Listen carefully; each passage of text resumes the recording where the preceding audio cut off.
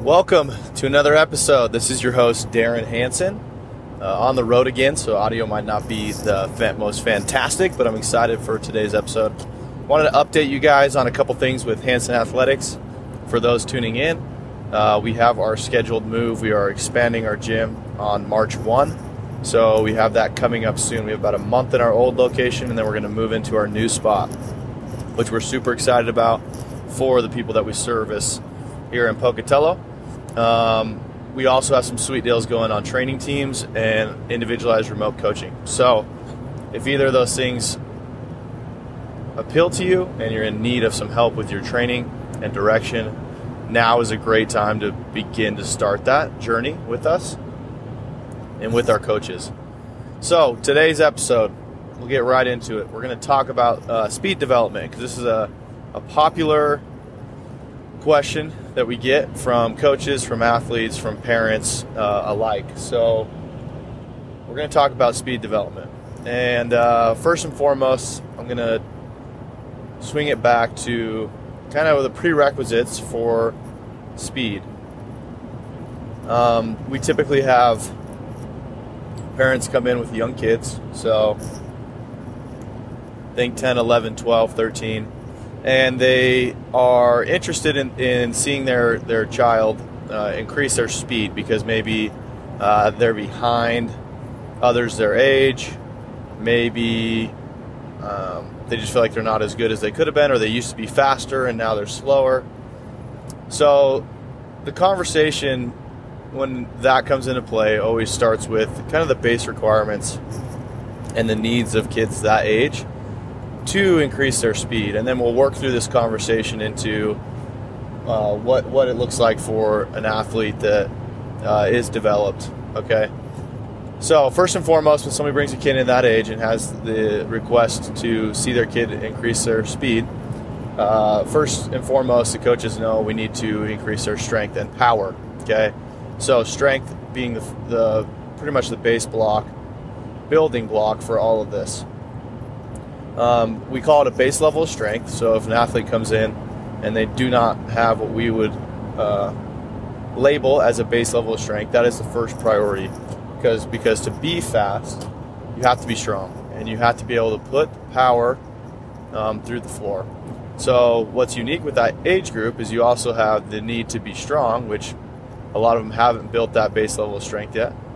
Number two, there's a little bit of what we call neuromuscular coordination that comes into play here. So that's the ability for the brain to efficiently. So neuromuscular efficiency is also a thing. So you have efficiency and coordination. So the brain's ability to efficiently fire the muscles required to move fast. Okay, and required to create speed, push to the floor, and run. Also, the coordination. So as a kid is developing, there's such a wide range of where they're at, if they're between 10 and 13 years old, with just how naturally they begin to develop with neuromuscular coordination. So through getting strong and lifting weights and giving them opportunity with movement patterns in a controlled setting where they can get coaching, we can start to cause some accelerated adaptation and improve that neuromuscular efficiency a lot faster than if it was just happening on its own outside of a structured strength program. So what you'll see is those two things start to come together. So as they get more efficient, as their coordination goes up, you'll see a speed increase immediately. So that's when somebody's brand new, they're going to get faster very quickly. Also, as they get stronger, even without any technique or form, there's going to be some sort of increase in speed because of their ability to put power through the floor. Also, if they have poor movement patterns, though, it's important to note that this can also lead to a higher risk of injury. Okay, so if you're stronger, but your movement is still poor, you're going to be able to get yourself in some situations where you might get hurt, or be a little bit more prone to getting hurt. So let's move down the line. So let's say you have an older kid, and they come to us well trained, or we have worked with them for 2 to 4 years, they have that base level of strength, okay? And once that is in place, the question becomes a little bit more of making sure the training has carryover to sprinting, A, and B, giving them opportunities to sprint. So let's start with A.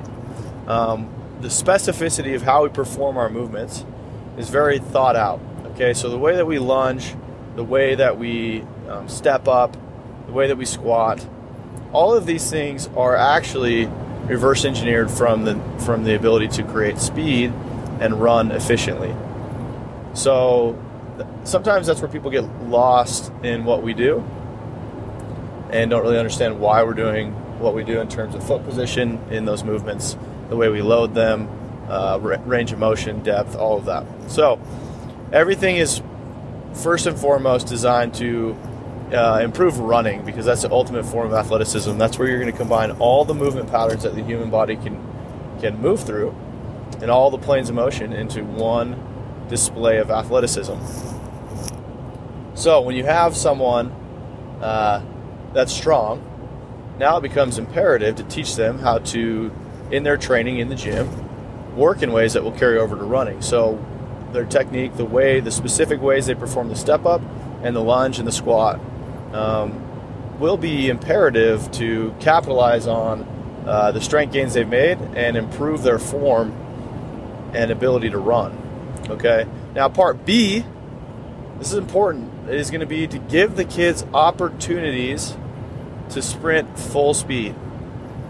And when I say full speed, what we see often that's a mistake is there's not adequate rest times between reps and the distances are potentially too long. So if you're a soccer coach, a basketball coach, whatever, you're a sport coach, you want your kids to get faster, so you do conditioning with them, and you run them, and maybe you're doing sprints, but you're giving them a 20-second rest, 30-second rest. They're not going to be able to recover from full effort sprints, and each one is going to get a lower and lower output, and you're not working on running fast, you're working on running a little bit slower. So you're working on running at 85%. What's imperative is you give rest times that allow them to recover completely and let them run full speed every time. I mean full freaking speed. So if you have to rest 2 to 5 minutes, maybe 5 minutes with beginners, fine, do it. Take your time. You only need to get 3 to 4 reps in to really start to cause some adaptation. So adequate rest times are important. And again, the ability to run full speed. Now, the reason we love the True Form, so the treadmill we have at our gym that you see on our social media all the time, and we're getting 2 more, we're going to have 3. The reason why we love that tool so much is it allows for our athletes to run full speed and get adequate rest in between, but the curve and not having an engine, they have the lowest curve on the market. So what it does is it simulates the closest to running outside. So you actually have to use a lot of muscle and pull through and push through the treadmill. So this tool allows us to carry over the way we step up and lunge directly into the treadmill, allowing them to run full speed. But not only that, now we can coach, because it's really hard to coach sprint technique outside because they're running away from you. So it's pretty difficult to see all the things you need to see without running alongside next to them, which would still be hard to see what you need to see. So that's why we love the True Form. There's definitely, in a program, you definitely want to have them running and doing sprints on the ground so they can get maximal carryover in terms of that's going to be the most specific way for them to sprint, because that's the way they're going to be sprinting in a sport. But the treadmill is an awesome tool. The True Form treadmill is an awesome tool, allowing us to coach them while putting together what we're working on with their strength and the specificity in the way we move. Okay, so if you're looking for a program to increase your speed, to increase your kids' speed, you're going to want to have some check boxes on what you're looking for. Okay, you're going to want to make sure that there's an assessment on your child in terms of the coach is getting a good idea of where they're at development-wise, coordination-wise, and their past history and strength levels. So, because that's all going to come into play with putting that together to create speed. So, make sure that, you know, strength should be a focus, even if you are caught up with, there's so much stuff on the internet saying they're going to make your kids faster, yada, yada, yada. There's a bunch of BS out there with some cool movements with bands, plyo balls, all of that. Do not worry about that right now. The only thing you need to worry about is your kid getting strong and them being in the hands of a coach that understands the specificity of movement to carry over to running. Okay, so you just need to ask those questions. And make sure that they have a direction with that, and then giving the kids opportunities to sprint full speed and play outside will be the ultimate way to make them the fastest they can be. So, with that being said, hopefully that gives you guys some direction and answers questions we always have when parents bring in their kids or they hit us up on the internet. You know, how do I get faster? So those are the first steps to getting faster. And let's just highlight them again and dumb them down. So it's going to be developing their base level of strength so they have the platform to build speed upon. It's going to be having direction with the specificity of the way that you perform your lower body primal movements to have direct carryover to running. And it's going to, the last thing is going to be giving them opportunities to run full speed, not conditioning. Okay, let me reiterate that. Not conditioning. Run full speed, rest as long as needed, run full speed again. Okay, you need that maximum effort each set to drive the adaptation. So, hopefully that gives you some insight again. If you have any further questions, send them over. You can email us, Darren@HansenAthletics.com. You can hit us up on social media, send us a message, anything like that. So Hansen Athletics, if you type that in pretty much any platform, you're going to get some responses, and we can help you out from there. So again, thanks for tuning in, guys. Thanks for all the support. From the bottom of my heart, we are so thankful to everyone that supports us. This big move coming up with the physical location is all because of how much the community has backed us. So I want to thank all those people. I want to thank the people that work with us on the internet and are part of our community there.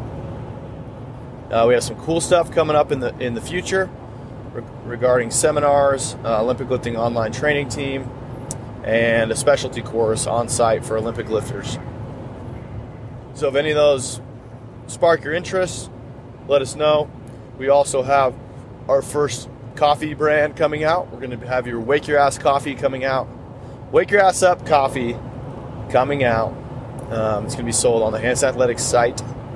But we are stoked about this. The Wake Your Ass Up kind of quote and apparel have been the most popular. So we knew we had to follow it up with something, and that was a brand, getting our own coffee. So we're going to be selling coffee on the internet. Again, connect with us. Thank you guys. Have a great day. And stay strong.